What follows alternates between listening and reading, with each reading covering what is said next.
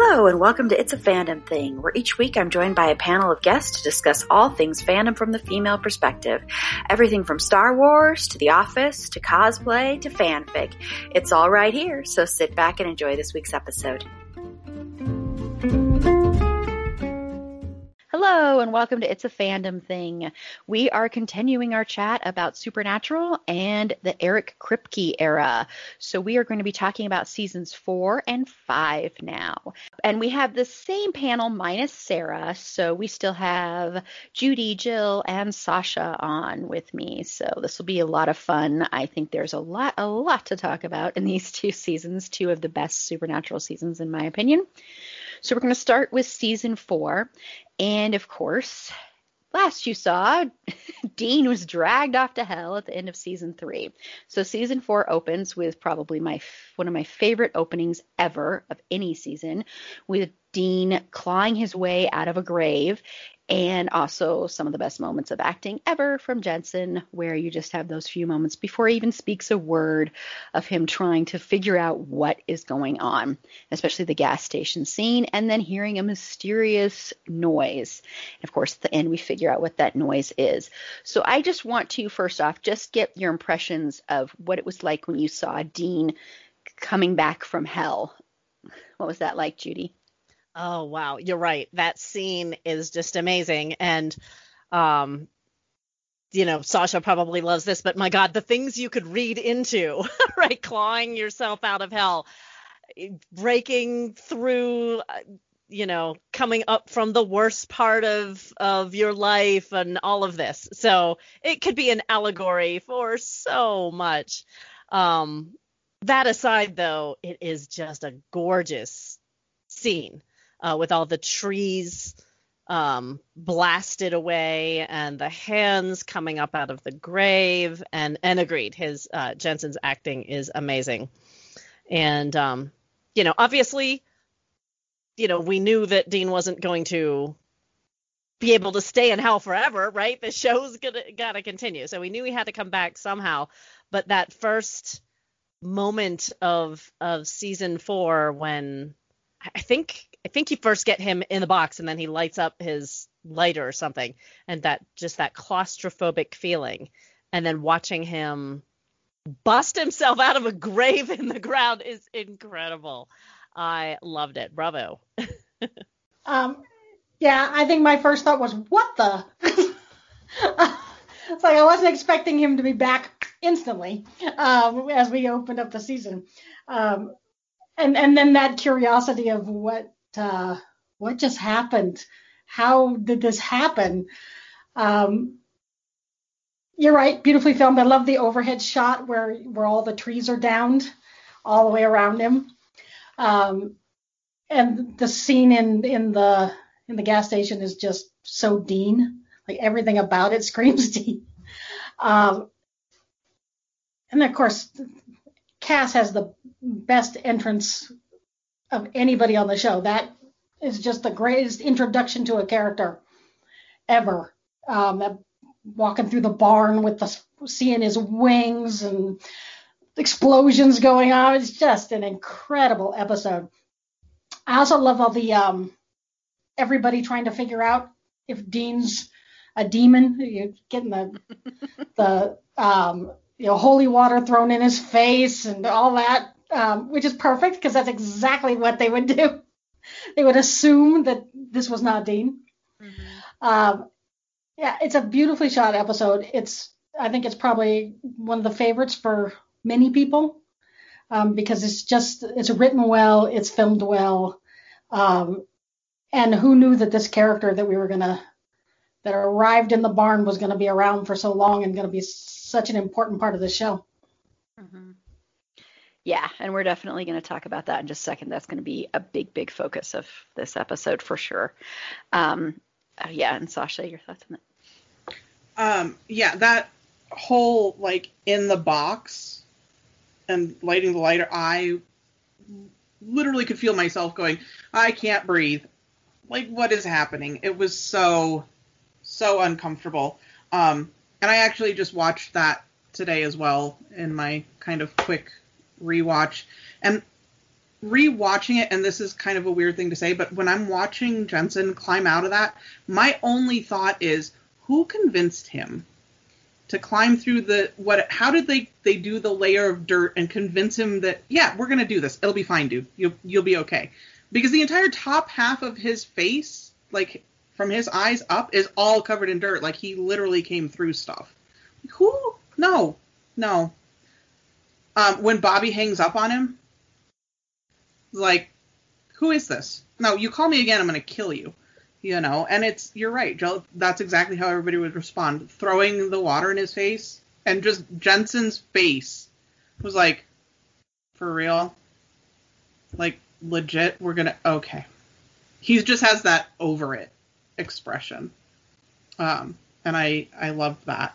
And I don't know if I can jump the gun on you a little here, Aaron, but that whole scene with Pamela and the seance and all of that was so great. Really, Dean's response to Jesse forever. She's like, well, it wasn't forever.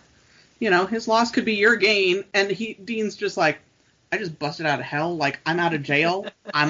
Let's do this. And Sam's going, oh yeah, you're done, dude. She's gonna destroy you.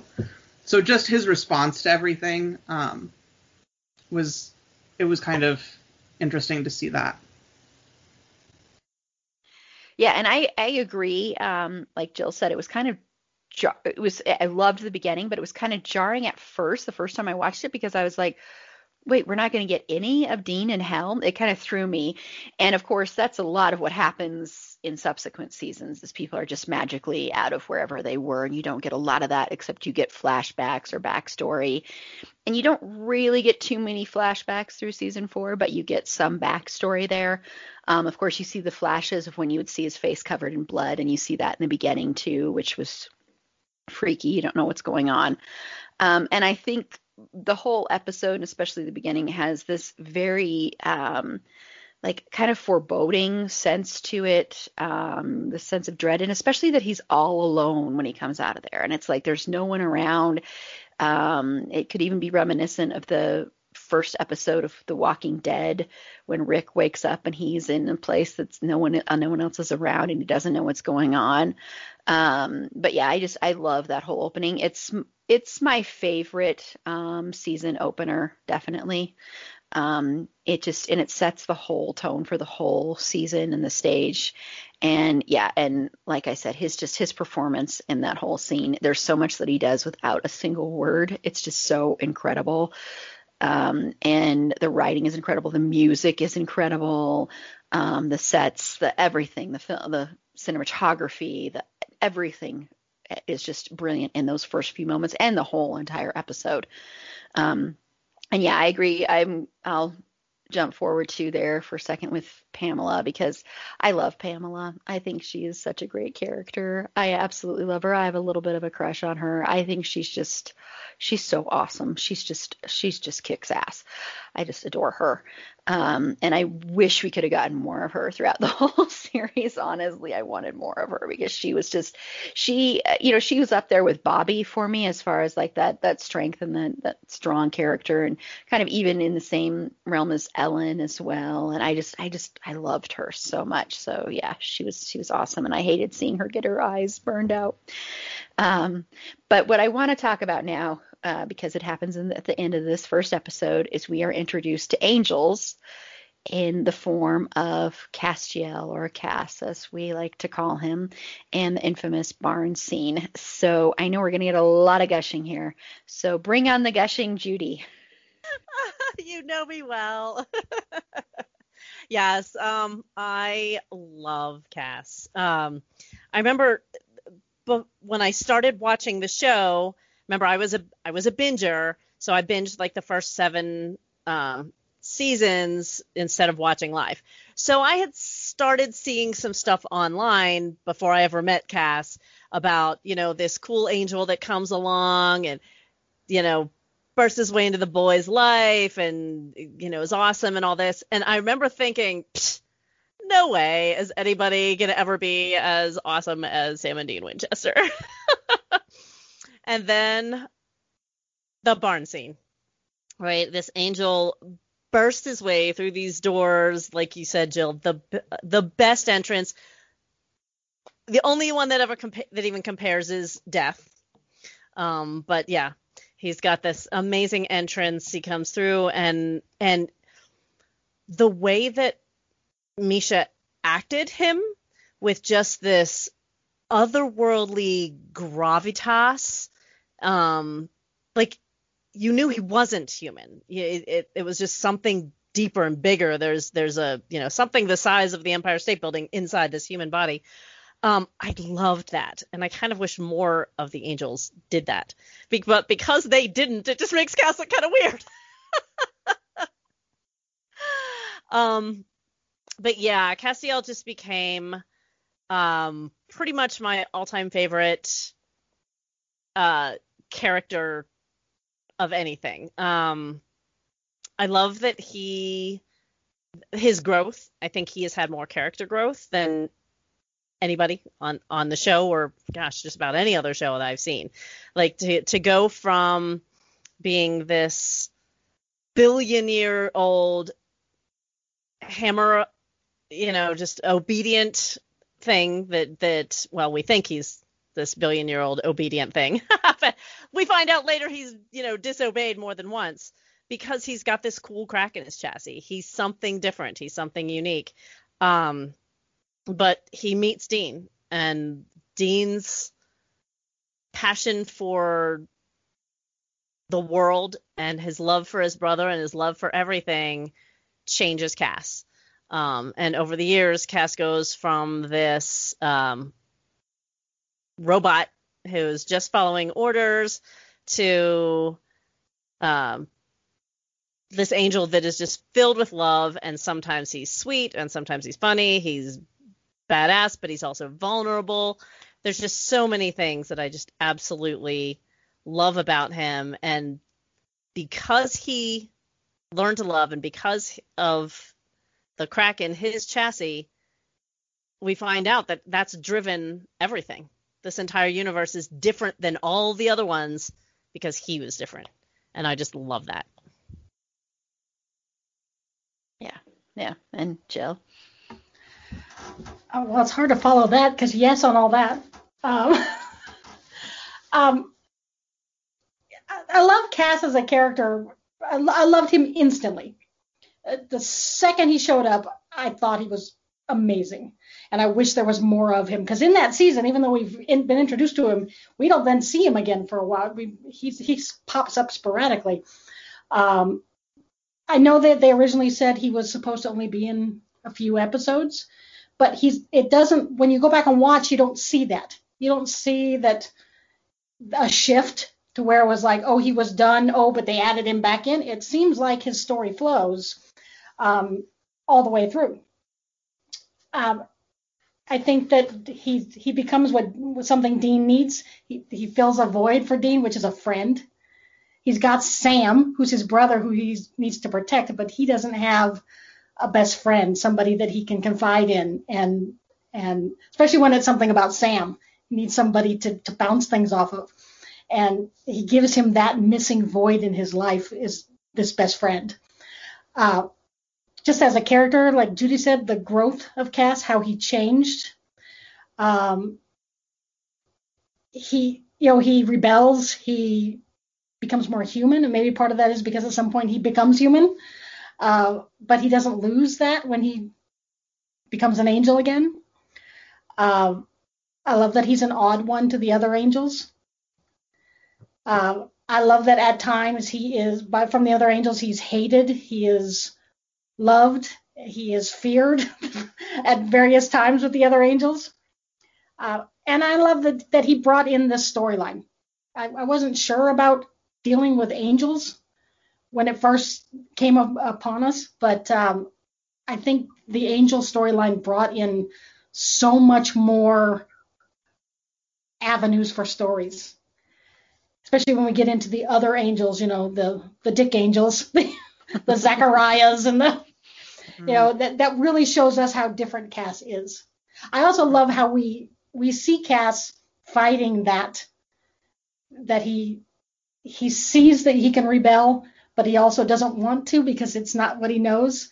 And we see that inner conflict that he has to fight to decide which side he's going to be on. And I love that about his character. Yeah, yeah. And Judy, you wanted to add something? Yeah, just about that the angels also bring in that whole destiny thing that becomes so important, and fighting destiny and free will versus destiny. And so that becomes such an important theme for the rest of the show. Mm-hmm. So yeah, that's another important addition that the angels gave us. Yeah, definitely. And Sasha? I think I'm going to be the odd one out. And I like Cass, but I'm not like Cass. I know. Sorry. I know, Judy. He's your boo, but Cass is and I appreciate his role, like Jill said. Like, he gave Dean a sounding board, and he gave Dean a safe space where he could discuss things that he needed to discuss and do all of that. So I appreciate Cass for that. I also appreciate him for a lot of his earlier, just not humaning. Like, I don't understand that reference. I'll interrogate the cat. I drank a liquor store. It's fine. Kind of all of those things, like the comedic relief that is comedic but not supposed to be. It's just like who he is. So I appreciate all of that about him, but I'm definitely not a Cass girl at all. So I know that, there's that whole bed, wed, behead. Yeah, for me, Cass would go. I'm sorry. No need to apologize. That's more Cass for me. So if you had been on Carla and Meg's podcast, Bed, Wed, and Behead, yeah, which they broke my heart. And I know you guys are listening, and I know they already know this. They broke my heart in the episode where they had Cass, Sam, and Dean on there. They broke my heart with their choices. Which you should know who they beheaded just by me saying that. But yeah, no, like I said, I'm not a big Sam fan, so I think it's good that, everybody has their different opinions. Sorry, were you going to say something, Sasha? Okay.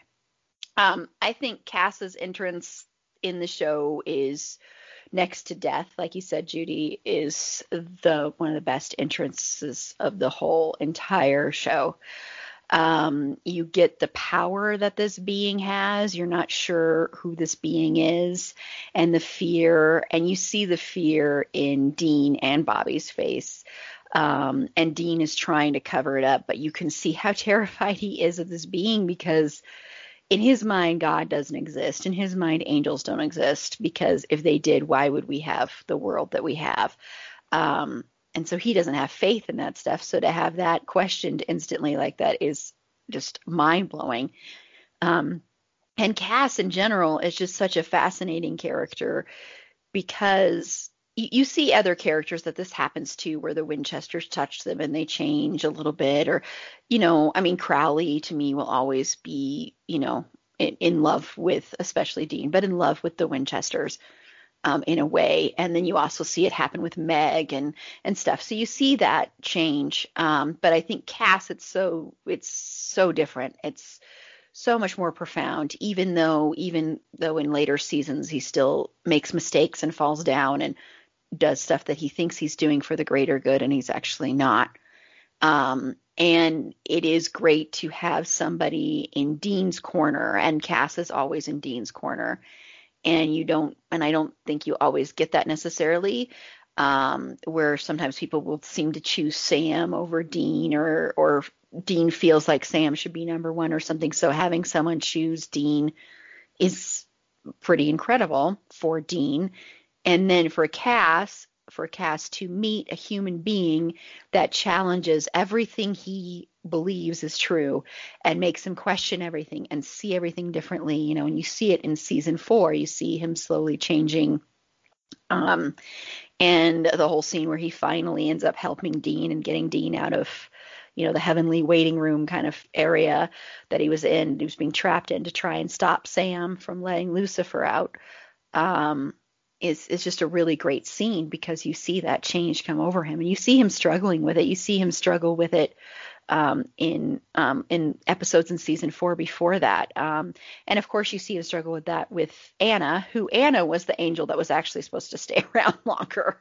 And then it ended up being Cass. Which I just think, I often think, I wonder how that would have been if it would have ended up being Anna around longer than Cass, and Cass would have left. But Cass is just, for me, I don't love Cass as much anymore in the later seasons, and I blame that a lot on the writing. But rewatching it, I'm like, oh my God, Cass is so much fun, and for a being that is so incredibly powerful, he is so incredibly vulnerable. Oh my gosh, you see that in little things he does where he gets a little bit of embarrassment.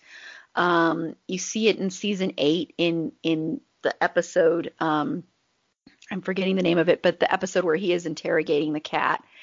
And you see these little glimpses where he's like, oh, I should have done it more this way because he's trying to be a hunter and he doesn't know how to do it. And he's dealing with his own PTSD at the same time. So for a being that is so incredibly powerful, he's so incredibly vulnerable. And that's what I like about him is you see so many different sides. And yeah, nobody else could play this character except for Misha Collins. Misha added a lot to this, a lot more than I think was on the page. And he continues to add a lot more to it. I just really love Cass, watching Cass with people I like. He's, for a long time, was my second favorite to Dean. And yeah, he's just a fascinating character with one of the best entrances ever. Yeah. So now let's move on. There's so much to talk about in this season. Dean, of course, is coming back from hell, and he's dealing with a lot of PTSD stuff that he is not talking about with anybody. But you see it. So I just want to talk a little bit about that and how they handled it and how Dean handled it. Judy, what are your thoughts on Dean with his PTSD? I'm just glad that they handled it. That they did do something with it because that really emphasized just how terrible hell was for Dean and what he had to do in hell, to survive, and the guilt that he carries around and will carry around for the rest of his life. Now, of course, they dealt with it well, but then they kind of forgot in later seasons, which, okay, I get you're not going to be able to go back to that all the time. But yeah, there's a scene. I'm trying to think of where it was. I don't remember the episode, but when they're sitting on the back of Baby, and Dean finally tells Sam, he breaks down into tears, and he tells him, well, he can't tell him everything because he's just like, I can tell you a little bit of, high level, but I cannot tell you the details of what I did. It's just too much. And he's breaking down. It's just such a beautiful scene. And they have these little kind of like flashes of hell here and there, which really helps to for us to believe that hell is just this terrible, scary, awful place, which is one of the reasons it makes me so angry in later seasons when hell is not. hell stops being scary and stops being terrifying and torturing, and yeah, it's that kind of bothers me. But yeah, the way that they dealt with his PTSD, and yeah, that kind of leads me to another thing, that friendship that he has with Cass. Cass is the one person that knows what he did in hell, and even the details of it, and actually rescued him from it, but still loves him regardless and respects him and doesn't care. He loves him unconditionally, even though he knows his deepest, darkest secret, which is another thing that's so valuable about that friendship. Yeah. Mm-hmm. And Heaven and Hell is the name of the episode where he finally comes clean to Sam. Oh, okay. Yeah. He starts in wishful thinking at the end, Mm-hmm. but then he really comes clean in Heaven and Hell. Yeah. Mm-hmm. And Jill? Is Heaven and Hell the one where he tells him it's like, so many years per? Mm-hmm. Yeah. Okay. That is something for whatever reason sticks with me. That idea that every day here is so much longer in hell that he's being tortured. I thought they dealt with it pretty well. That was one of the ones where I said earlier or said in the previous show about when you're watching it weekly, things feel more dragged out. And that was one of the things that I felt kind of got dragged out. It's like, come on, Dean, just tell Sam, just say something.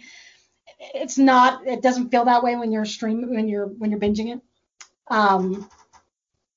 I did kind of want him to say, this is how awful it was, and not have to have it be drug out of him. But I am glad that he finally said something.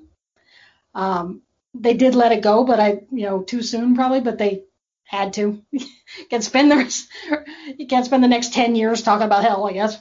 But I'm glad they did handle it and they didn't just say, oh yeah, it was terrible, and moved on, because I think they needed to let us know and let Sam know that hell was hell. And yeah, but hell's not so scary anymore. Again, it's a post-Crowley hell. Yeah, which is sad. And Sasha? So the PTSD for me was, and again, coming from like a clinical point of view, I feel like they handled it really well because Dean's flashes, like anybody who's ever been through a traumatic situation or had PTSD experiences, it's not a like live action reliving of thing. You just get flashes and bits. So the way that they portrayed like the blood on his face, or like there's one scene somewhere and it's just the screaming, like you can hear that screaming, the noise, that kind of stuff. I feel like they really, really showed that.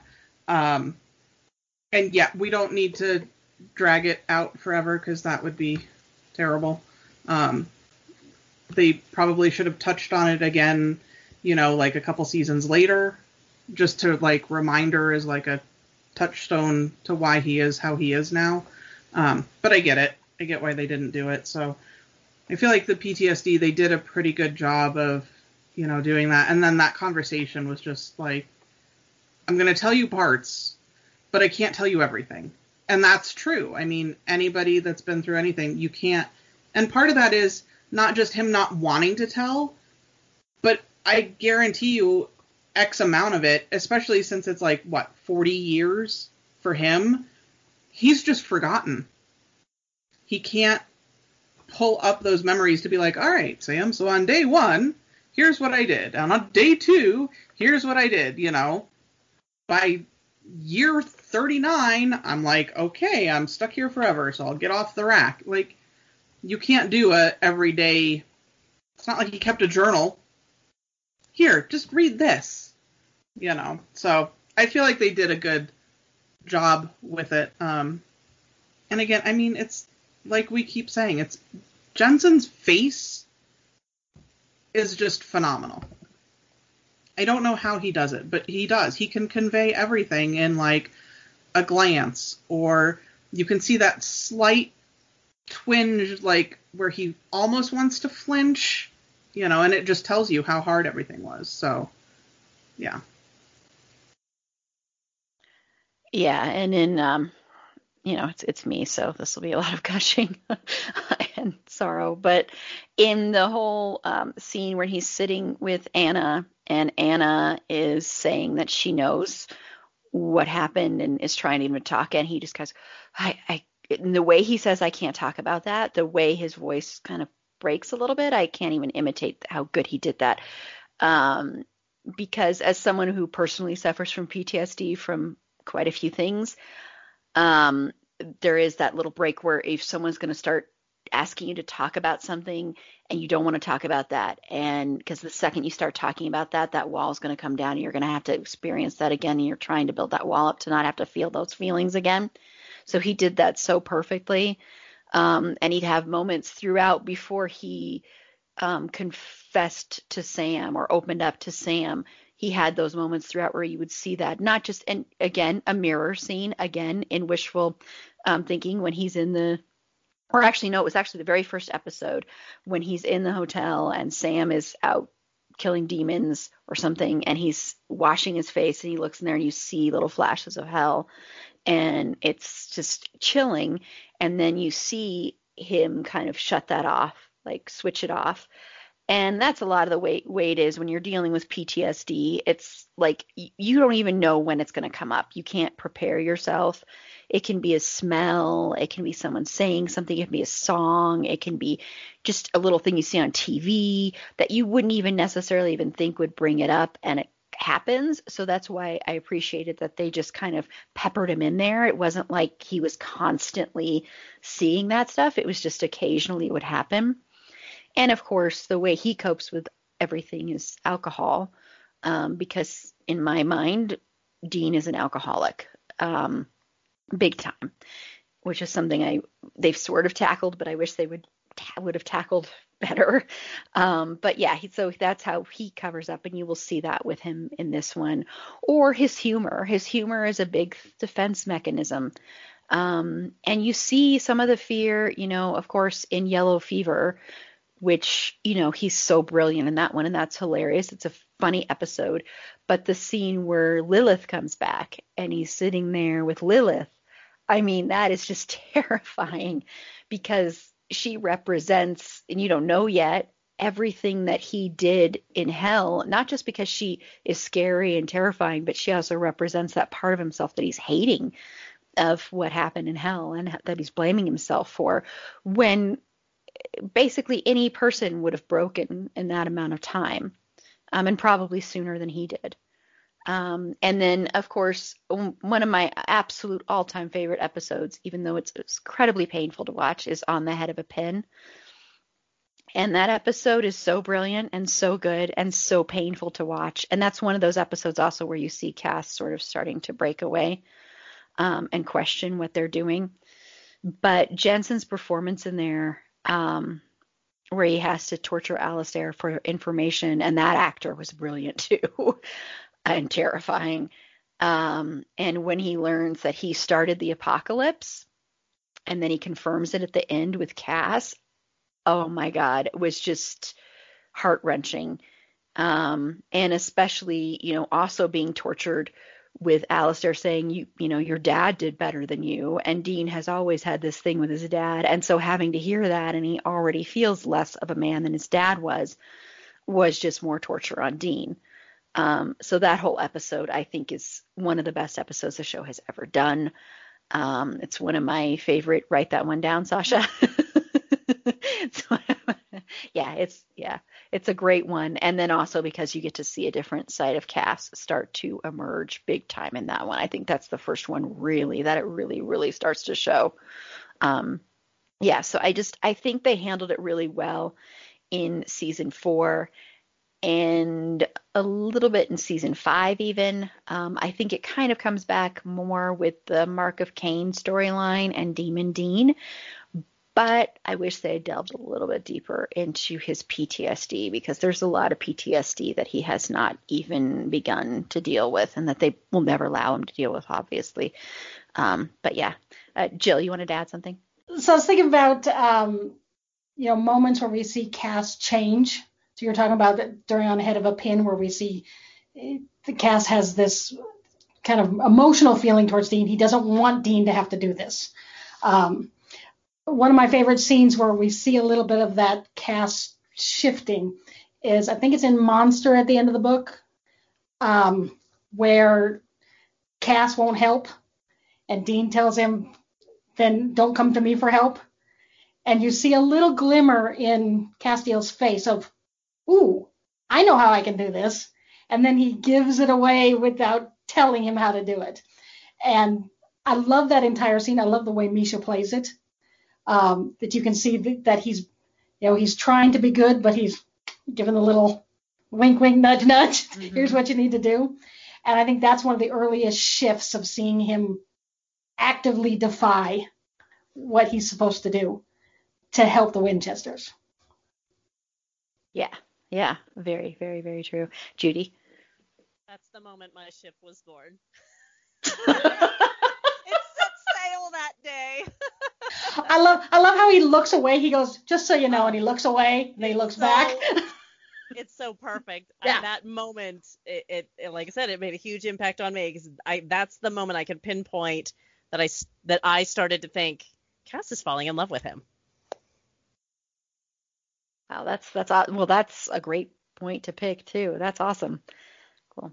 Okay, so another big storyline, of course, this season is Sam and drinking demon blood and his relationship with Ruby 2.0.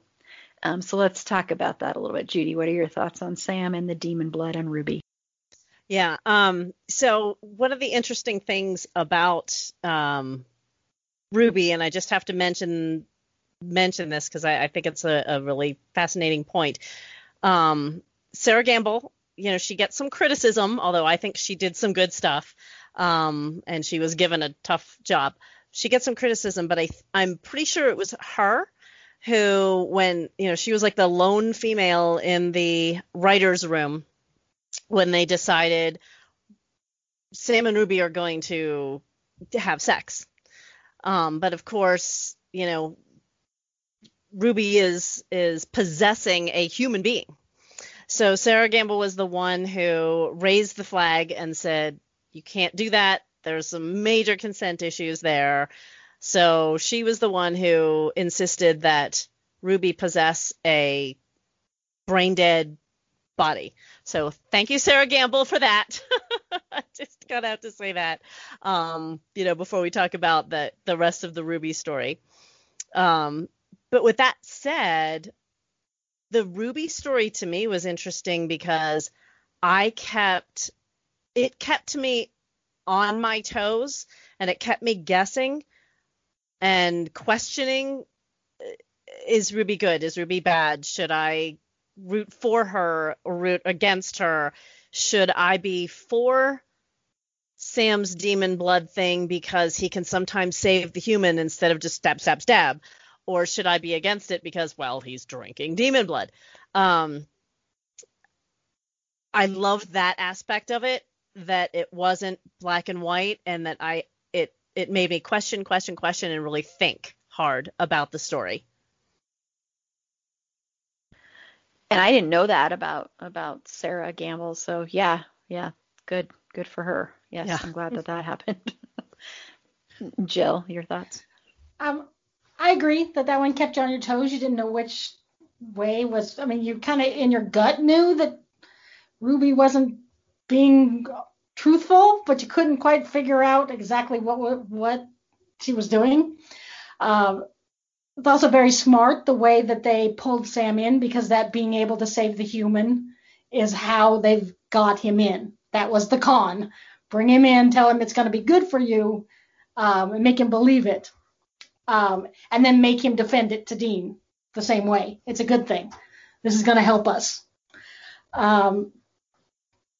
I did not know that story either about Sarah Gamble. So that's interesting. Ruby wasn't one of my favorites, but it served its purpose, I guess. It got us to where we needed to be. I am curious about how much of this, Eric Kripke had this 5-year plan. I always wondered how fleshed out the 5-year plan was. Was it just a loose, sketch that he knew where he wanted to end up, or did he have really plot points? So this was one of the steps on the way to where he was going. So it was necessary, but I don't know that the Ruby story was my favorite line. Mainly because it caused the brothers to have a riff. And I tend to find the seasons I dislike the most is when they're fighting. It's like in Harry Potter when Ron and Harry are fighting. It's my least favorite part of the story is when everybody's separate and they're not working together. And that happened quite a bit within this storyline, because you kind of had Cass and Dean on one side and Sam and Ruby on the other. I do like, though, within that storyline, I do like the part where, and I think it was good acting on Jared's part, to where Sam is defending the blood, and Dean tells him the angels don't want you to do it. And Sam has this little flicker of, what? Like, the angels don't want me to? You're like, that's a big thing. Like, wait a minute. There's a little flicker, I think, in his eyes when he tells him that it makes him question it, but he continues, of course. The fact that the angels are against this plan that he's so sure of sets him back a little bit. Yeah. And Sasha? I agree with everything. It was kind of a plot of like, okay, it's a means to an end kind of thing. But the whole relationship with Sam and Ruby, the thing that I really liked was, and it was in I Know What You Did last summer. It was right around there when, Sam's telling Dean about everything that was going on, and then Dean hooks up with, is it Anna? Is the angel he hooks up? So you've got Sam on one side who's sleeping with the demon, and then you have Dean on the other side who ends up having sex with the angel, and it's just that dichotomy between the brothers and where they're at. That I really liked that whole couple of episodes or episode and a half or whatever it was of them kind of exploring that, and it was just that split. It really drove home that split. So that's kind of all I can add to that. Sam and Ruby and, The blood. Judy? Yeah, well, I mean, that was the beginning of where they started planting those seeds of Dean being aligned with the heaven side, being the vessel for Michael, where, Sam is the vessel for Lucifer, so aligned with the demon side. So, yeah, it was a really cool way to start planting the seeds of that. Here we go, destiny again. Mm-hmm. Yeah, and I and personally, that kind of surprised me at first. I was really glad they went that route where it was Sam trying to avoid the dark side and going over to Lucifer, and then Dean going over to the light side, so-called light side of heaven and Michael. And I always thought that was really, really interesting way to do it. And of course that comes into play big time in season 5. As far as the demon blood goes and Sam drinking that, like I said when we were talking about season 2, I found this part a lot more interesting than Sam's other power stuff in 2, because I thought it was interesting to combine this real addiction. He really has an addiction, and you really see that towards the end of season 4 when they lock him up in Bobby's panic room, and he's detoxing and he's hallucinating and seeing his mother and the younger version of him and all this stuff. And that's when you really see how addicted he is to blood. He's a junkie, and it's really sad and it's heartbreaking. And I do think that's some of Jared's best acting is in those scenes when he's coping with that. And then there's a little bit of that in season 5 as well. And yeah, I that's what I found fascinating about it, was seeing this different side of Sam, where Sam, sometimes can be painted as the smart one or the one that has it all together, and seeing him, and he doesn't, but seeing him fall apart without his brother and not knowing how to deal with that. And so turning to an addiction that isn't, necessarily an addiction you would think of, but instead of turning to alcohol, turning to blood and turning to this woman who is setting him up to completely betray him in the end. And yeah, I'm not a fan of Ruby 2.0 at all. I like Ruby 1.0 a lot better. Yeah, I'm not a fan of the character at all. And I was glad to see her go, to be honest. I was like, okay, bye-bye, you've served your purpose. She did fool me, though. I was, until the latter half of the season, I really did think she was just a good demon. She was like a demon that had an edge, but she was a good demon. And then that kind of shifted. So I thought that was played really well. I think that was cleverly written. So I will give them props for that. Yeah. Definitely. Well, what I want to talk about now is, and this is something that I added to the outline today, so it might be surprising my panelists here, but just because of how important this character is, especially now, I want to talk about the introduction of Chuck, who is, of course, a prophet. At least that's what we think he is. And that's one of my favorite episodes of season 4 is the monster at the end of the book. I think it's so brilliantly written, and it's a meta episode, of course. But I just want to discuss him. What do you think about Chuck, Judy? Yeah, I agree. Chuck, when he first was introduced, he was just this fun, dorky prophet, but the fact that he's a writer, and a lot of people in the fandom write, and it's kind of fun to see that sort of, avatar, who can point out some of the difficult things that people that write are challenged with, like endings are hard, and sometimes stories get stuck, and torturing your characters, but you gotta torture them because that's a good story. And yeah, so Chuck is fun when he's first introduced for that reason. But yeah, my gosh, Chuck becomes quite the character as the story progresses. But Rob Benedict is, again, a casting, man. He just plays him perfectly with this perfect amount of, in those early times when he's playing Chuck, and he's that vulnerable and dorky and whatnot. And as you see him in other episodes and catch hints of there's more there. Yeah, great job, Rob Benedict, and what a cool character. And now anytime I, think of the character of God in a show like Lucifer or something, I'm like, how could it be anybody but Rob Benedict? We'll see. Yeah. And Jill. Yeah, Rob Benedict is perfect. I loved one of the things I love about Chuck overall is how he has gone from a character you love to a character you don't.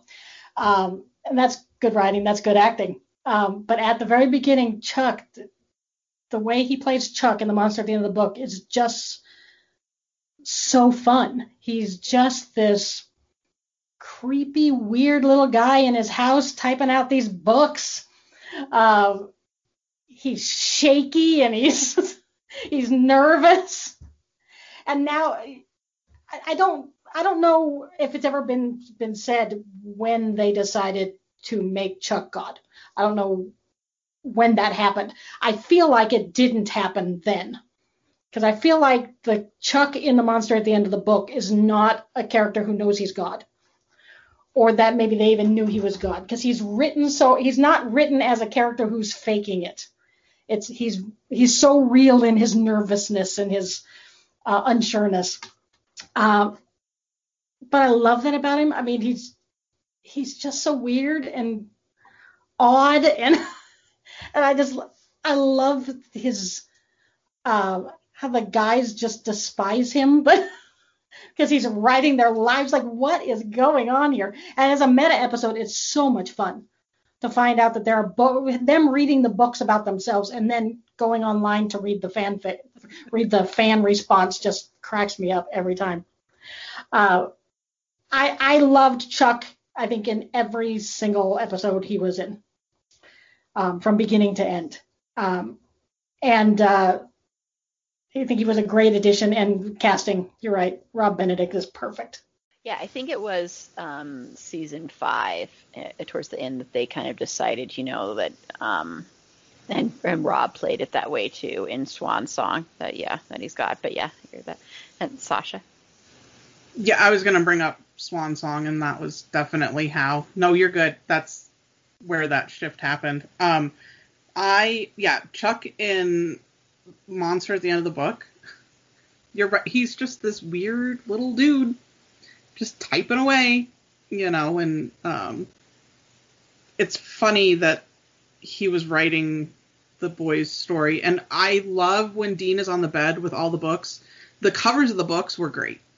Like that first one where it's like the very romance novel, like Fabio, like shirtless kind of thing, cracked me up. It's like, come on, who does this? This is brilliant. So I like that they added that kind of, again, it was like plot twist. Somebody's writing your life story and you are stuck acting it out. And Chuck is the embodiment of why that is happening. So yeah, that's such a great episode and just everything about it. Yeah. Chuck is fantastic in those early seasons, and then of course we come to hate him. Although it took a while for that to really completely happen. And we'll discuss this when we discuss Carver's era and season 11, and when we really get that confirmation of who Chuck is. And I think that's a really great episode. But yeah, Rob Benedict he's just so sweet and great and wonderful. And I remember going to the first supernatural convention that I went to here, and watching him on stage and just thinking, this is one of the sweetest men in the whole entire universe. And he brings that a lot to his character, and he does that in a lot of things that he does. Like, he was on Felicity, and he played a character that was kind of in a way similar to Chuck in some instances, as far as, I mean, it's the Chuck in season 4, and being kind of picked on and being the guy who's, wanting everybody to like him, but kind of doesn't know how to go about doing that. But there's a lot of depth there. And I think in this one, it's just so much this guy that doesn't understand what's happening, why he's even writing these books, and then learning that he's like a prophet. And his fear, when he first says, there's only one explanation, I must be a god. I mean, now you view that's a little bit different, but just the way he said that was just so funny. And I was thinking, you're not a god. A cruel and capricious god. Yes. Yeah. When he's talking about, oh, did you really have to live bugs? The bugs and all the bad episodes that we know we hate. It was really, really funny. And he just delivered the lines so well. He's just so great. And I don't think we would love Chuck as much if it wasn't for Rob Benedict, because he's just, like you said, Judy, the casting, they have that down. I think they've only made a few mistakes along the road with that, but for the most part, their casting has always been spot on. But Rob made you love him. Exactly. He made you love Chuck. Exactly. Yes. I just want to make sure we touched on him, because he will come up a lot more in future episodes, of course. And the big thing that happens, of course, in season 4 is, they're preparing, the apocalypse is supposed to come and Lucifer's supposed to rise, and there's all these seals that are supposed to be open. And of course, you learn that the angels like Zechariah want this to actually happen. And there's also a big thing that comes up in season 4, and I think it really plays out more in season 5, and then so forth and so forth. But I want to bring it up quickly before we transition to season 5, is free will versus fate or destiny. And, that's a big theme in Supernatural, as I think it was Judy who brought that up earlier here. So I just want to talk about that quickly. Judy, what are your thoughts on how they kind of introduced free will versus fate and how they handled it in season 4? But free will and fate. So that is one of my favorite themes, obviously, of this show. Aside from family, that's got to be right up there at the top. It's free will is why the people. There were so many people who thought that like this show was going to end with the brothers dying, or one brother killing another. And I just like, this show has been built upon the idea of breaking destiny and writing your own story and free will since season 4. Like I could not imagine that would be the ending. I certainly would hope not. It would not be a good ending. But yeah, I love that's a recurring theme over and over and over from here on out. And it's because of these three and the one family that they end up building. It's because they reject fate and reject what God's story is and what the angels are telling them to do and what the demons want them to do, that drives the whole story. So yeah, I love the free will versus fate thing. Yeah. And Jill? I agree. I mean, very much. I think all of us are pretty much a proponent of free will in our own lives. Just like I don't want somebody telling me what I have to do. So I totally understand that, and I feel that every time they exercise their free will, and I cheer it on every time. Every time, Dean tells somebody to shove it up their ass, like yes, that's what we want. And I'm always interested in the shock that's on the face of whoever it is who thinks they've got them under control. When he tells Zachariah no, Zachariah is shocked that he's telling him no. And that happens every time. Whoever thinks they're in power gets shot down. They're in shock because they can't imagine that anyone would say no, that would not do what they want them to do. And I love that theme. I love Team Free Will. I'm fully backed on Team Free Will. Yeah. And Sasha? Yeah, Team Free Will all the way. I can't add anything to it. I like what Jill said, though, about them. People are being shocked. Like, how dare you not go with my plan? My plan is the right plan. My plan is brilliant. You should be on my plan. No. Well, even at the end, Chuck coming in and going, "Are you kidding me?" It's still 15 years later. He can't believe they're not doing what he wants him to do. And as they keep they keep getting up. They keep getting up. They keep getting up every time. And, I'm not going to go into more details because that could be spoilery for anybody who hasn't seen it yet. But boy, that's a gorgeous scene. Mm-hmm. Yeah, and I think the only person, and we'll get into this in just a minute, looking at this character, the only person that has never underestimated the Winchesters is Crowley. I mean, Crowley really knows, and he even says that. He's like, why don't people see that you never can beat them? That they'll always stand up to you, because people are always constantly shocked that, oh my gosh, they're not doing what I want them to do. But yeah, it's a big thing in this show, is having that free will and not doing what you're necessarily told to do if it's not the right thing to do, if it doesn't help your cause, if it doesn't help the world, if it doesn't help your family, if it doesn't, I think the free will fits in with the family. Because, Team Free Will is the family, the found family there, since Cass is part of Team Free Will. So I'm totally on board with it too. And I think this really comes into play a lot more in season 5 even, because of course season 4 ends with Lucifer being freed from the cage, because Lilith was the last seal and Sam killing her freed Lucifer from the cage. And so that's how season 5 sort of opens up. Is you've got Lucifer, and then you later learn that Sam is supposed to be Lucifer's intended vessel, and Dean is supposed to be Michael's intended vessel, and then they're going to have this big battle. But I want to talk about, we're going to switch now to season 5, and I want to talk about Lucifer and the introduction of Lucifer. And every show does this character differently, so I just on Lucifer. Judy? Okay, so Lucifer, yes.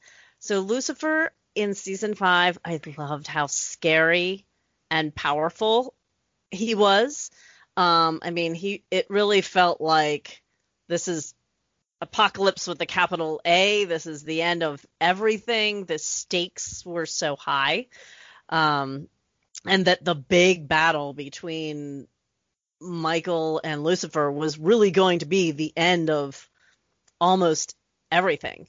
And, no matter what happened, it was going to be terrible for humans. So there was really no good decision for the Winchesters to make. And no matter how you feel about Mark Pellegrino as a actor or as a person, he is a fantastic actor. And his portrayal of Lucifer and the nuances that he puts into that performance, wow, he is just so good. So yeah, and of course Sam's Lucifer at the end of the end is amazing too. Yeah, I love that season 5 Lucifer that we get, that is just so scary and so big and so powerful that you spend the whole season fearing for the Winchesters for real. Like, this, how in the heck are they going to get out of this? And I love when the story has that big of a scary big bad. And Jill?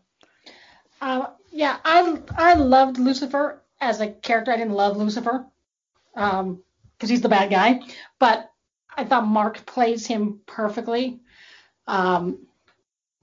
Of all the various versions of Lucifer we have, he's the best, I think. He's got that snarkiness and with that evil underneath it. I just love the way he plays Lucifer. Again, casting was perfect. I did like the way that Jared played Samifer. Thought he did a very good job. He was very different from Sam. You could, when he plays the scenes where he switches between Sam and Lucifer, there's a visible switch, not just in facial expression and in voice, but in body language. So I thought they did a very good job with that. I pretty much overall enjoyed the Lucifer storyline throughout. By the end, I felt like after he kept coming back, that it was getting a little tiresome. But at this point in the storyline, I thought Lucifer was fantastic. But it added quite a bit to the show. And I thought Mark was a great addition. And Sasha? I also liked Mark's portrayal of Lucifer. I thought it was really good. And yeah, the casting in the show is just phenomenal. I don't know how they do it, but they got it down. It's amazing. So I did like how he played Lucifer. I don't know that he's my all-time favorite Lucifer out of all the Lucifers, but he did a really good job and I liked it. I also agree about Samifer and how Jared played Sam and Lucifer. That season 5 story I enjoyed. Because I like season 5. It's one of my favorite seasons. So I like the overall story arc of that. And just kind of that slow torment to wear you down. Where it's like, okay, I'm going to have to say yes. How else am I going to do this? Like, there's no alternative. It's just that constant, pecking until you go, all right, fine. So I thought that was kind of cool. Yeah, I liked Lucifer in season 5, and then Lucifer became a character that I loathe, and not in a good way. I do agree that Mark Pellegrino is good in the role. I think he's an ass in real life, so it's tainted the character for me. But I do think he did a good job. He was creepy. The scene where he's taking over Nick's body, when Lucifer's taking over Nick's body, and all those scenes I think are pretty creepy in the beginning and played really well. I liked Jared's Lucifer. I liked the Samifer a little bit. Not as much, but I did like it. I think it's interesting that every person that has taken on this character has added something different to it. So that's what I've found interesting about this character throughout the seasons. I think it's stale and old, and I just enough with Lucifer already. But I do think that is pretty fascinating that Jared kind of added this. When Sam was playing it, there was almost this I don't want to say regal, but this, I don't know what the word is that I'm looking for, but it was terrifying in a different way, a little bit more of that beauty and that Lucifer is supposed to have, and that kind of bewitching characteristic. And I think he added that to it, and we'll get into the other versions in later seasons. But I do think that's what's interesting about this character. And like I said, this is really the only season that I completely love Lucifer in. I thought he was okay as the flashbacks in season 7, or not the flashbacks, but when he's basically torturing Sam. But yeah. So I'll save more of my thoughts on Lucifer on some of our later episodes. But yeah, I do think the casting was good, even though I have issues galore with that actor. But I do think the casting was really good. He's really good at playing complete and utter cretins, because he plays, in Dexter, he plays an absolute utter total creep too. So he's pretty good at doing that. Well, I want to talk about Sam and Dean being separated before we get into Lucifer and Michael and Sam and Dean and that whole struggle of deciding whether or not to say yes, because I've got many thoughts about a certain episode. But I want to get into Sam and Dean are separated a little bit in the first beginning of this, because Sam decides he's going to leave, and he even becomes like a short order cook or something at a bar. And then you've got a lot of Dean with Cass, and of course you've got the episode, the end. So I just want to talk a little bit about that. What were your thoughts when they were separated, Judy? They weren't separated for very long, just a couple of episodes, but I just thought those episodes were really important and really impactful, for a couple of reasons. One is it really shows what happens to them when they're not together. It shows, speaking of the codependency, right? But it shows their love for each other too, and how much better that they are when they're working together. It turns out that the fate of the whole universe depends on them forgiving one another and working together, so that Sam won't say yes to Lucifer. But that said, that those couple of episodes that they were apart, I thought they were some really good, really amazing episodes. Of course, as a DCL shipper, it gave me the Bert and Ernie line, and it gave, Dean saying the last night on Earth line to Cass.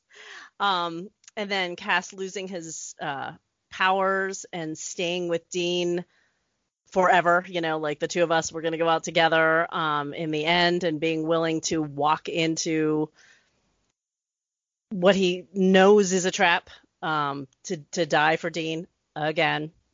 So yeah, those for DCL shippers, those are two wonderful episodes, and they help to keep building that relationship between Cass and Dean. So of course, I love them for those reasons. But yeah, again, they just kind of show that these two need to be together for the fate of the universe, or our universe anyway. And Jill? Yeah, I think necessary for plot lines, for a storyline, but in general, I don't like anytime Sam and Dean are apart for any length of time, or are fighting for any length of time, or they're not speaking to one another, or they're constantly arguing with one another. Anytime we get into those loops, I tend to be a little less happy. There can be good storylines within those periods, but given the choice, I much prefer them together. And I think that's what they're trying to show us when they're apart, is that they're better together. But yeah, I'm generally less happy anytime they're not together for any long period of time. Sasha? I'm going to go with Judy on this one. And yeah, there's certain points where you have to have that go on, and it does show their dependency. And sorry, I just got cat bombed. It's fine. Part of it shows how much they need and rely on each other. So I can see why Jill is sad when they're apart. Well, I'm going to make everybody angry. I love it when they're apart. I love it when they're apart. I want more of it. And especially in these episodes, I was like, let's just have Cass and Dean hunting together now. We don't need to have Sam and Dean. They can meet up every once in a while. See, this is why I'm gonna have people who love Sam are gonna absolutely hate me when they listen to these episodes. But I love those episodes. I love Free to Be You and Me. I mainly just the Dean and Cass scenes. Not so much the Sam stuff, but I love the Dean and Cass stuff. I love the whole scene when when they're at the police station, and beforehand, and Dean's like, you gotta lie. And it's like, why? Because that's how you become president. And then the whole thing when they're in there and he has the badge upside down, and then we sing there and he's going, it's demons. And Dean's like, oh God, it's demons, it's demons, it's demons. It's so funny because even when Cass is trying to put on this air, when he's first trying to do it, he still has that thing of, no, I'm going to be honest about this. What can possibly happen? And then the whole thing when they go and Dean tries to get Cass laid, and that whole scene is so great and so funny.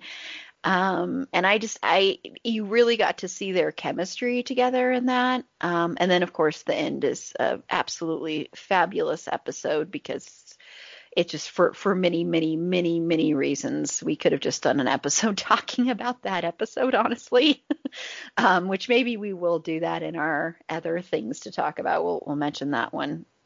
We'll go in depth in that one possibly. But yeah, I personally was sad it ended as soon as it did with their departure. So I'll be the lone person there that I actually, because I think you get to see deeper sides of both of them, and the codependency to me gets so old. So I like being able to see them separate and being able to see different sides. So I always appreciate episodes when they're separated. Yeah, and we get some of those like in later seasons too.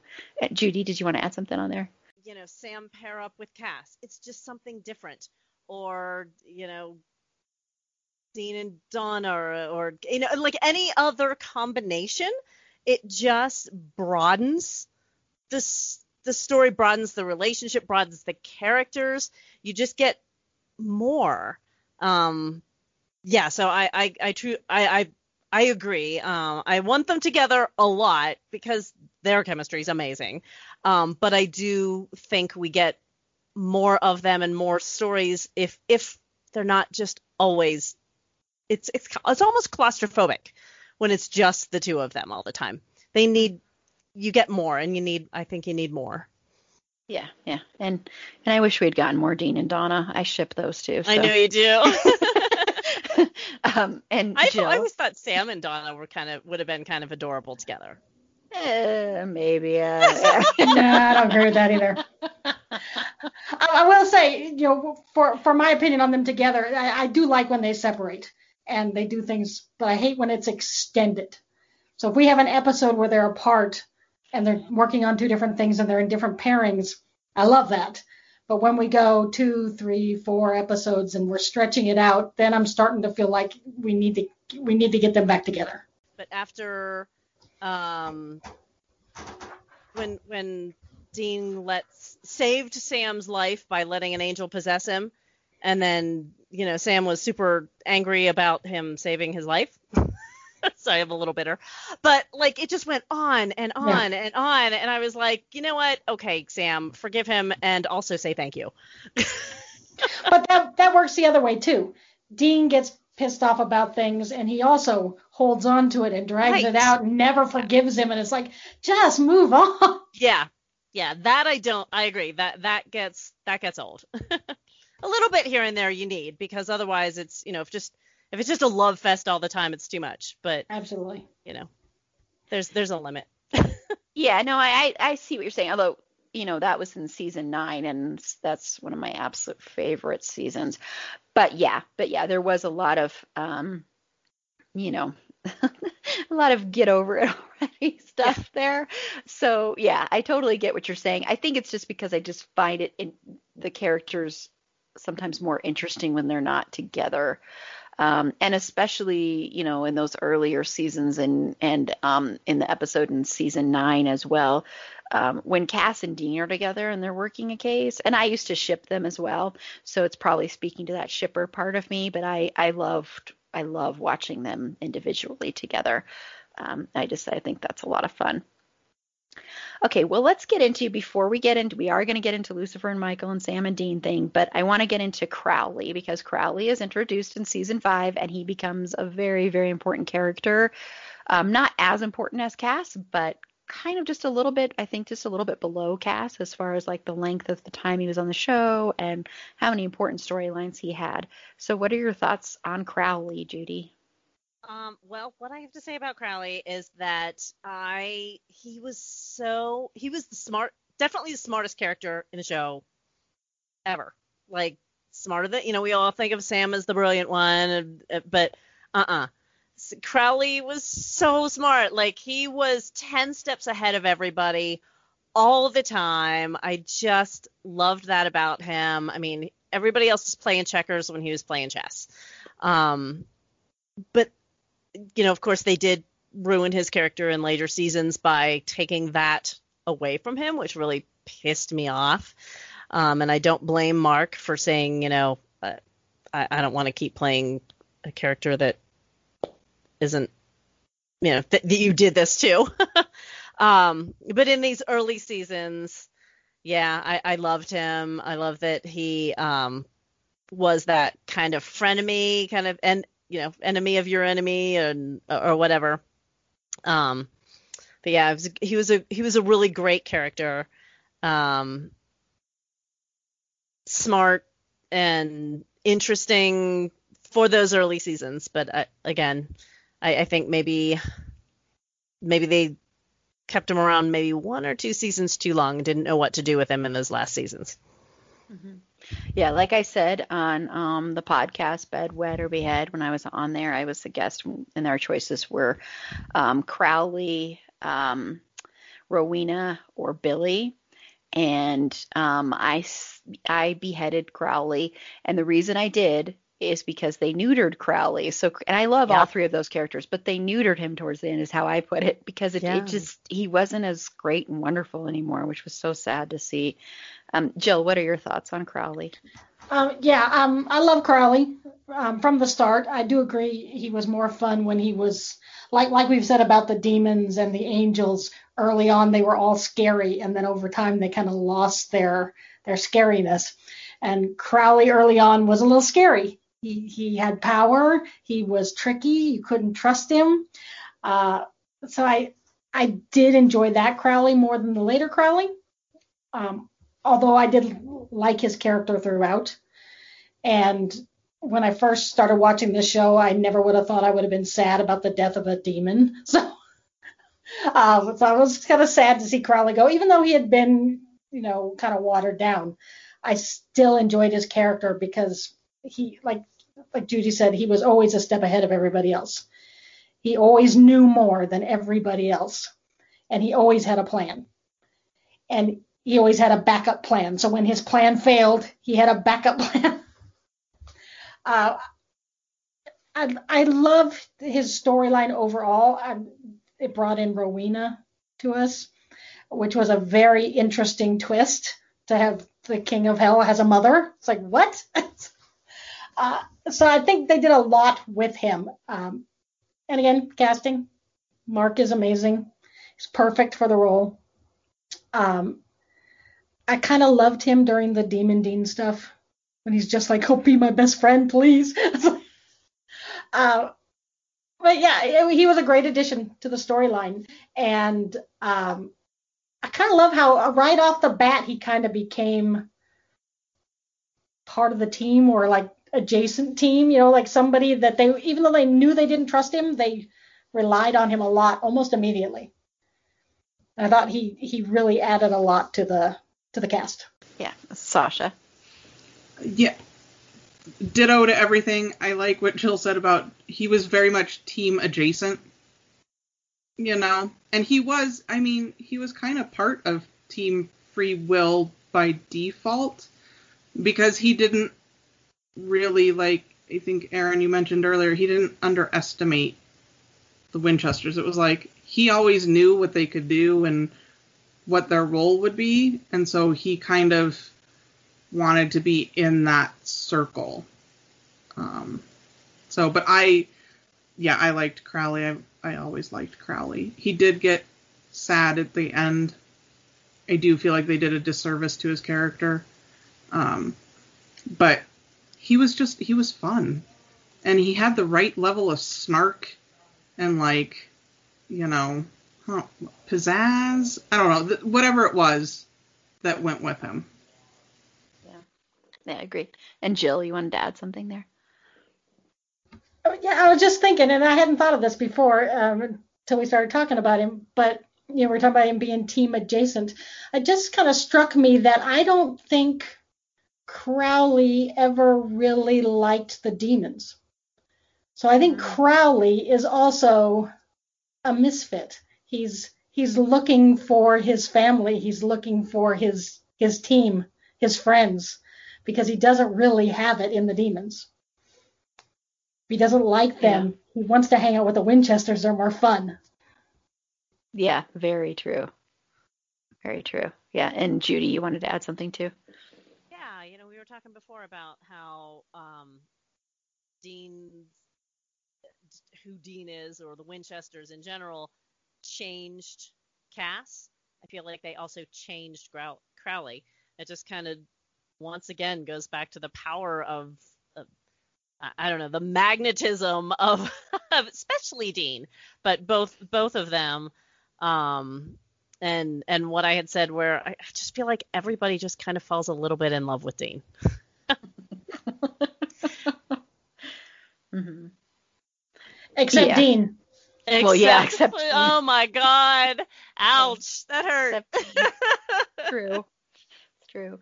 Yeah, I definitely think Crowley, and I'll get into this when we talk about season 10, when we talk about Demon Dean, I'll talk a lot about how Crowley really, I think, fell in love with Dean during that time.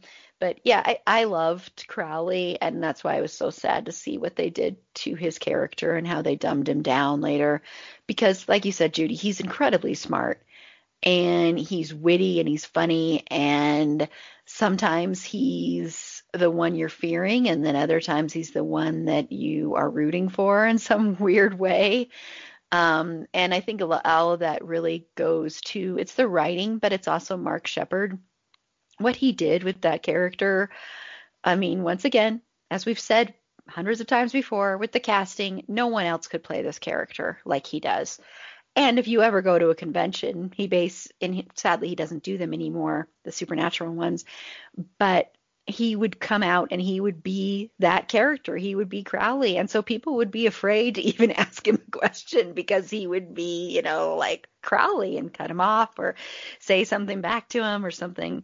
And I thought that was so awesome and cool. And that's one of the things that's so special about him. And he was a gift to the show and to the fandom, I think.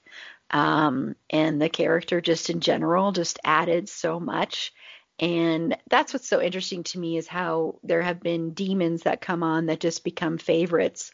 And I know Meg was on season 1 and in season 5, of course, but we're going to talk about her more in the upcoming ones, because I think that's when she becomes more important.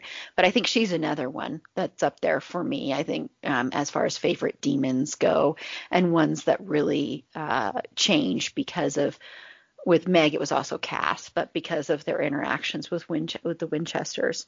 And I love Crowley and Cass's interactions as well. I think they have a really interesting dynamic, because, they're demon and angel, and so they're fighting against each other, but at the same time they have these moments, and of course in season 6 they're working together, but they have these moments where, I don't know, they're just fun to watch. They're like this bickering, not couple, but bickering siblings, really, in some ways. You see that in season 9 when they go on the road trip with Dean, and Dean has to deal with the both of them bickering, and it's just really interesting and funny. So yeah, Crowley is a gem. Love that Crowley. Yeah, Jill, were you going to add something there? Sorry. Yeah, I was just saying that that Crowley brought us some very important things. He brought us Hello Boys, and he brought us Moose and Squirrel. So, if for nothing else, he brought us some iconic, lines and nicknames and things that we still use. Yes, very, very, very true. Yeah, especially Moose and Squirrel. But I want to get into Lucifer and Michael and Sam and Dean. And through this season, they struggle with whether or not to say yes. They keep fighting against saying yes, that they're not going to. And then you first have Dean sort of break down and say he's going to say yes. And I have a lot of thoughts on this. And then, of course, later you have Sam say, yes, I should say yes to Lucifer. This is the only way we can defeat him. And, of course, getting the rings from the Four Horsemen, that kind of stuff. So what are your thoughts on this whole storyline, Judy, and them struggling with that? I love the storyline of Dean being Michael's vessel and Sam being Lucifer's. It just makes the whole story so much bigger. Like, this goes back to Adam and Eve, and their kids, and like this is it. It just really makes it ups the stakes.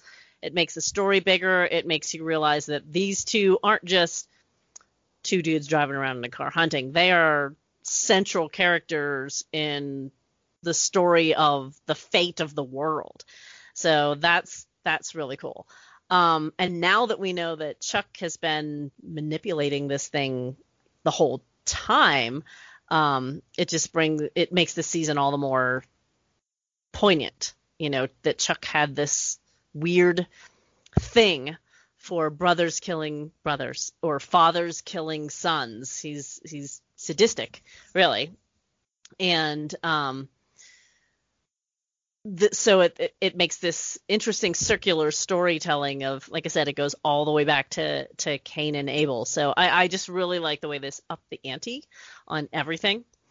And Dean's struggle with whether to say yes or not, especially after the end, when he sees what could potentially happen if he doesn't say yes. And like you said, where he kind of caves and is going to say yes and just once again feels that his life and his autonomy is not worth anything compared to, just being able to sacrifice himself for everything. And then him rejecting Michael is really interesting because, Michael's supposed to be the good angel, and the lesser of the two evil between him and Lucifer. But then it turns out that they're both awful. And, we come back to free will again. And it means that even when you don't have control over just about anything else around you, the one thing that he could control, that he did have control, or both of them had control over, was their own body autonomy. They could say yes or they could say no. And I just think that's like a really important theme there. So yeah, I loved that storyline, and I felt it was really important and huge. And Jill? Yeah, I like the storyline. I think it added quite a bit to the overall arc of the series. As a supporter of Team Free Will, every time they said no, I just cheered. And even especially when they almost said yes and then said no. It did bother me a little when they do eventually say yes, and they both do eventually. Not necessarily this season for Dean, but I always kind of hated when they said yes because it felt like they gave in, they didn't keep fighting. But it sets up Swan Song, which is an amazing episode, and it leads us out of Kripke's original 5-year plan and into the next 10 years. We don't falter, even though we have story arcs for every season. this overall arc of angels and demons and heaven and hell and Sam and Dean's part in all of it carries on for the rest of the season. So this is setting up the entire rest of the series. So it's a very important storyline. But I always want them to say no. Mm-hmm. Yeah. And Sasha. I can't add. I got nothing to add. It's all been said. I'm sorry. You're good. It's all been said. But it sets up the rest of the entire series. You know. I think that we need to throw Adam in there real quick because, you know, Dean was like, nope, I don't know, nope, maybe, yeah, no, I don't know. And then all of a sudden they're like, all right, screw you, you're out, we're taking in Adam. So yeah. I'm just going to throw that in there. That's my 2 cents. Yeah, I was like, are we going to forget about Adam? Like, he was forgotten for so many years. I was going to say, why not? Everybody else did. Yeah. I gotta be honest, I never really cared about Adam. I know people have been, for years worrying about Adam in hell, and I'm like, you know what? Adam was a bit of a dick. I'm not worried about him. They should have listened to him. Well, we never knew Adam. Yeah, we pulled Adam from the dead. He was dead, so we didn't even know who Adam was. Yeah, but they tried to tell him. And he was like, no, I'm not going to listen. I'm just going to, go with Zachariah. So, well, dude, you made your decision. He was not on Team Free Will. Yep. No. Call me heartless. Well, no, I agree. I wasn't really sitting here worrying about him for years and years. I will say, though, that I do like the actor who plays Adam. I think he's really good, and I liked some of what he did coming back this most recent season. Spoilers there, I guess, but I mean, everything's gonna be spoilers in this, guys. Well, okay, I've got some thoughts on this. I want to talk really quickly about the episode Point of No Return, because this is an episode I can't watch. This episode profoundly disturbs me. Dean is suicidal. That's all there is to it. Dean is completely suicidal. And the way people treat him, and I'm talking about Cass, I'm talking about Sam, and even Bobby, the way they treat him when he's suicidal pisses me off to no end. The fact that Cass beats him up, and I know some shippers love that scene and find it sexy or romantic, but the fact that Cass beats him so severely when he is suicidal, and yes, I know Cass hasn't quite gotten past the angel thing or into his thing, and I know, he rebelled from heaven because of Dean, and now Dean's disappointing him, and I know Dean making this choice is not a good thing, but you don't approach someone who's suicidal the way that they approached Dean. And it so bothers me that it was even written. It bothers me that it was written in a way where Dean was at fault. It bothers me the way it was kind of blown off. It bothers me the way some people in the fandom treat this episode. This is why I won't watch this episode again. I think I've only watched it twice, maybe, because it's too painful to watch. So that's my thoughts on that. And I find that a lot of times people like to treat Dean with tough love, and tough love isn't always the best approach, because I think sometimes it's missing that word love. It's missing love. So I just want to say that really quickly. I'm one of those that when Dean in later seasons, spoiler, says yes to Michael, I was thrilled and excited. I didn't like what ended up happening with that, but I was thrilled and excited because as a Dean girl, I had been waiting to see that iteration there for years. I was just curious about it. But I do agree, Jill, that sometimes you do go, oh, don't say yes, don't say yes. I always knew that Sam was going to end up saying yes to Lucifer for some reason. I just had this inkling that somehow that was going to happen because I felt like that's what they were going to need to do. I didn't think that and we'll get into Swan Song here in just a second, I didn't think that what happened at the end of Swan Song would happen. So that was a surprise. But I do think it was really interesting, I loved when they were getting the Horseman's rings. Of course, Death Death will always be one of my favorite characters. Amazing, amazing, amazing. One of the greatest entrances ever, ever, ever. Brilliantly done. So that was really, really interesting to me. But yeah, I just had major issues with that. So that's part of the reason I brought that up, is I wanted to just mention my pain and sorrow with that episode and how much it bothers me. So, okay, well, let's get into Swan Song, because that is sort of it's the end of Eric Kripke. For some people, they feel that's where the series should have ended, period. And so I want to get everybody's general thoughts on Swan Song, Judy. I mean, if it had ended there, it would have been okay. I mean, it would have been a gorgeous 5-year arc. But they had more story to tell. Why not tell it, right? But yeah, I'm not super happy with the way it ended, though. I mean, I love the episode. I love that,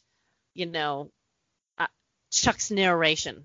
And I love that the Impala became the most important object in the universe.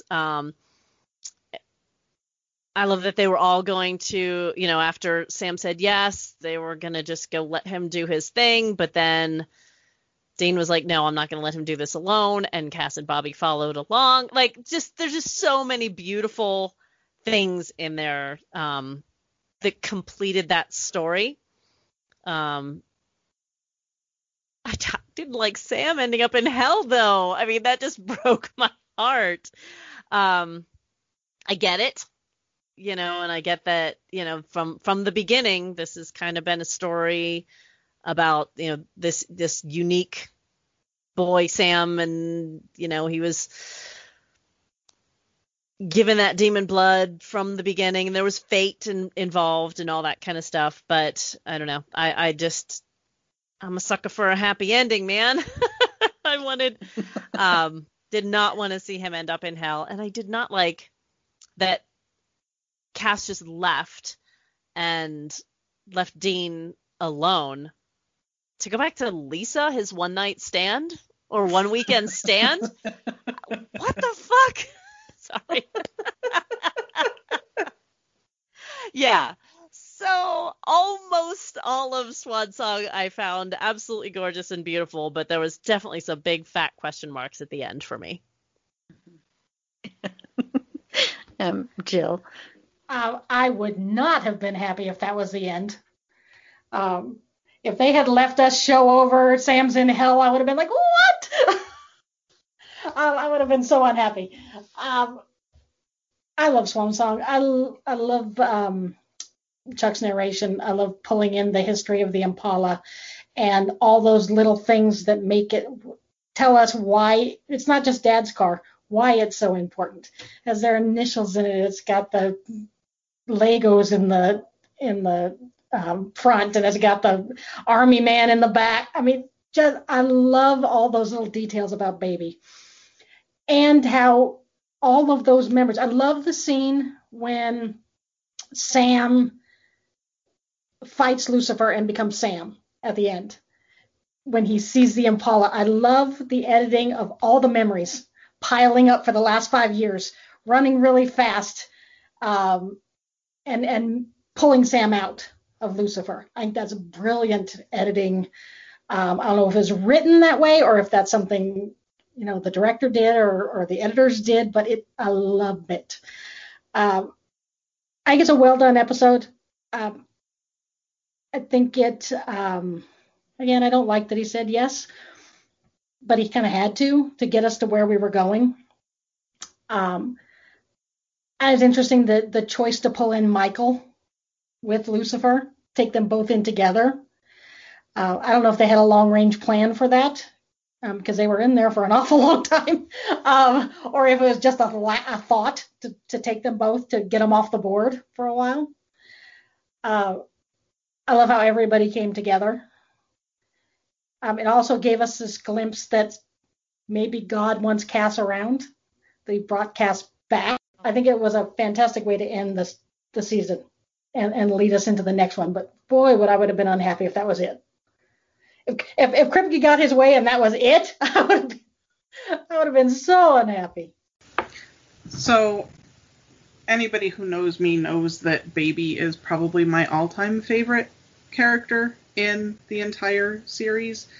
I love that car. I love the Impala. I love everything about her. She is the most important object in the entire universe. So for me, I love Chuck's narration about how important she is and all those components. And like Jill said, she is what snaps Sam back into himself, because he sees that and then it triggers all of those memories. And so for me, that, I know it's bigger than just the car, but for me, that the car is the pivotal piece in that entire episode, because Baby is what makes the difference. She is what brings him back to who he is, because he's going to kill Dean. I mean, he is going to beat him to death. There's no doubt in my mind that that's the way that that's going to play out if it weren't for all of those components of Baby. And additionally, it gives us the great line of, "Hey, ass butt." So I just want to throw that out there too.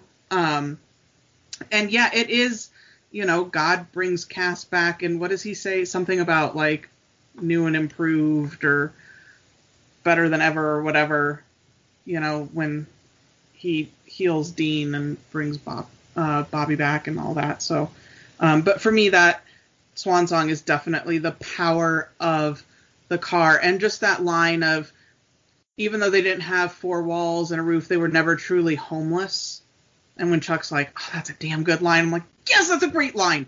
That is what it is, And so all of that, and then Chuck at the very end, that's where I think you find out that he's a little bit more than a prophet, because he like finishes his whiskey, types the end, and then he just kind of evaporates out, and you go,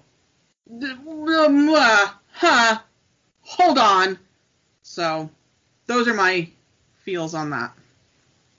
Judy, you wanted to add something there? I mean, Sasha said it, when Chuck mentions that she's home, that, they weren't homeless, that she is their home. That's just such a fantastic line. But, and later on in Baby, we kind of get a sense of this, that the Impala is more than just an inanimate object. There's almost a spirit there. Baby is my all-time favorite episode. So, Sasha, I'm going to recommend a fic to you that I wrote where Baby actually has a spirit, and it's written from her point of view. Send it to me. I will. Yeah, Sasha was talking about the ending when we get this glimpse of that maybe Chuck is not who we thought he was.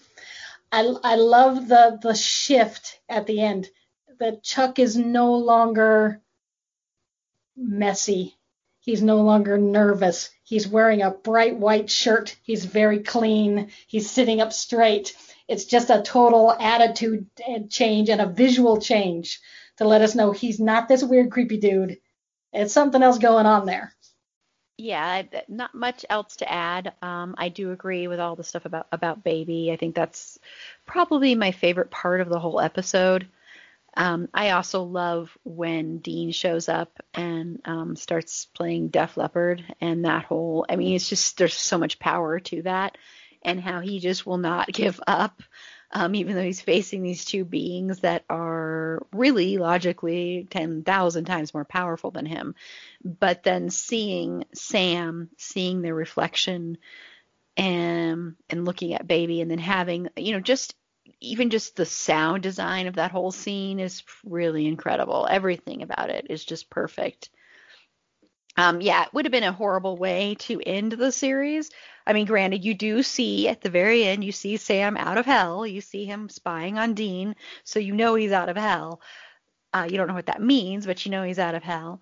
And yeah, I agree. Lisa is Lisa is like paint drying. She's so boring. And even though I want Dean, there's a part of me that really wants Dean to have that kind of life. To have it with her, it just seems like such an odd choice. I think it would have been made more sense, even though she hadn't been seen in forever, for him to go, if he was going to choose someone to go to Cassie, because that was really, I think, of any other character, that's who he loved. And so I think that would have made more sense than him going to this one night stand. It just never really, I didn't understand that. It was kind of like, oh, okay, whatever. But yeah, I think it's a nearly perfect episode, nearly perfect. And it does make me sad that Cass just kind of left and Dean was all alone. And so in a way, I guess that can make you kind of make sense of him going to Lisa, even though it still doesn't click in my mind that that's who he would choose, except, for Sam bringing that up. So yeah, it was great. And it was the end of an era, the end of Kripke. And Jill, you wanted to add something? Yeah, you mentioned the sound at the end of that episode. And I think part of what makes that little montage, that memory montage at the end, so powerful is there's no music. It's just like a wind sound. It's just, it's very quiet. And I think that adds to the impact of it. It could have been very easy to put some sappy music in there. But it's perfect the way it is. Yeah, I agree. And I do agree that Baby is one of the best episodes, because they could have done that in so many weird ways and like given like a voice to her or something like that, which would have been bizarre. And Sasha, I don't know if you're interested in this, but someone wrote a fic for me once about Baby. It's involves a lot of sex. It's like masturbation and stuff, and involving Dean, of course. So if you wanted to read that one too, I would be more interested to read Judy's than the one that was written for me. But in case you I'll take it all now that I've dipped my toes into fanfic. So whatever you want to send. Okay, awesome. Okay, well, we're going to go ahead and wrap up this very short episode that we have done. These are going to be so epically long. I warned everybody. We're going to go ahead and close out and have everybody say where they can be found. If you want to be found, start with you, Judy. I am on Tumblr at Angels Watching Over, all one word. And obviously now I said I write fanfic, and so on AO3, Angels Watching Over as well, where you can find not one but two different fics about Baby. So enjoy. I am nowhere really. I'm on Twitter at zbear2011, but I don't ever post anything, so I don't know why you'd follow me. I post Gish stuff on there occasionally, but otherwise, yeah, I mean, follow me if you want, but I can't guarantee you're going to be entertained. Awesome. Well, thank you. And I'm glad that we finally had you on some episodes, and you're going to be returning too soon. Yeah, so me too. This was fun. Yeah. And Sasha, are you still remaining? You're not anonymous anymore, so are you still remaining not anonymous? Is what I was going to say. I'm not anonymous. I've been outed at this point. So yeah, you can. I'm on Instagram, and it's Vegan Geek Chick on Instagram. So yeah, send me all of your stuff about Baby, because really she is my all-time favorite. So are you a Sam girl, a Dean girl? No, I'm a Baby girl. I want an Impala. I want that Impala. And this is Erin. You can follow me on Twitter at eAprilBeauty. The E and the A and the B are capitalized. Be sure to like the show on Facebook at facebook.com/itsafandom_thing_pod. On Twitter at fandomthingpod. No it's in that one. On Instagram at itsafandom_thing_pod.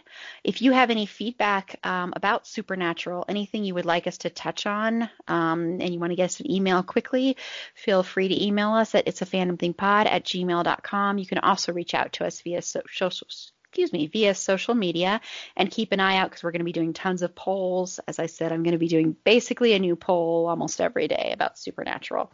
And since Judy promoted her fanfic, you can find my fanfic under C Avery 1. That's SEAAVERY and the number 1. And I write supernatural fanfic. I started writing the Mindy Project fanfic, so I still have some of that. But I primarily write stuff from Dean's point of view. I've written one that was a request that's from Sam's point of view, so that was a very interesting exercise for me. But yeah, like I said, I have a series that I will eventually finish, I promise, about Dean and therapy. So yeah. And next week we are going to be continuing talking about, or on the next episode, it's going to still be in this week. Sorry. Since we divided this into two, I got confused. But yeah, you're going to get like 3 episodes at least this week. We're going to be talking about Sarah Gamble's era, and Sasha and Sarah will be returning for that one, and that'll be a lot of fun. And Judy and Jill are going to be returning next week as well. So until next time, remember, it's a fandom thing, and Black Lives Matter.